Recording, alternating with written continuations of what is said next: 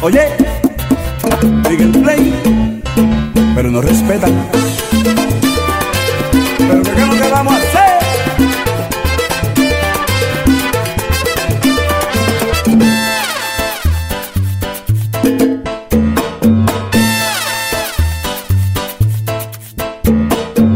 Busqué la música más tierna y el salón a media luz, el champán en la nevera y a mi lado estabas tú.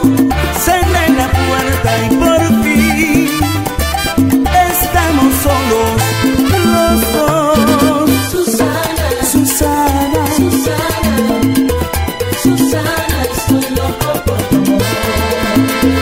Suzana, Suzana, Suzana, estoy loco por tu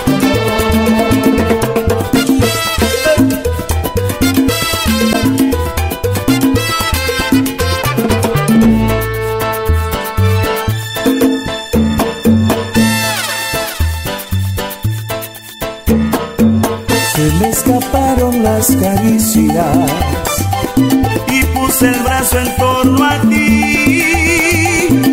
Era un sueño, era increíble estar por fin los dos así. Suena el teléfono infernal y un horrible voz me pregunta por no sé quién.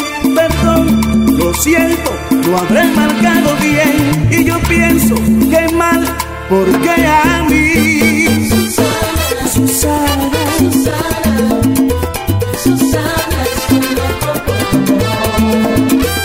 Susana, Susana, Susana, Susana, estoy loco por tu amor. De nuevo me sentí a su lado y ella me empezó a besar.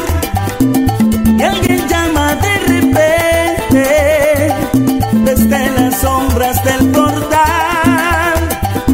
Un telegrama para mí, dame propina, firme aquí. Susana, Susana, Susana, Susana, estoy loco por tu amor. Susana, Susana, Susana, Susana, estoy loco por tu amor. Pero ¿qué es lo que vamos a hacer? Exclusivo para la esquinadigital.net.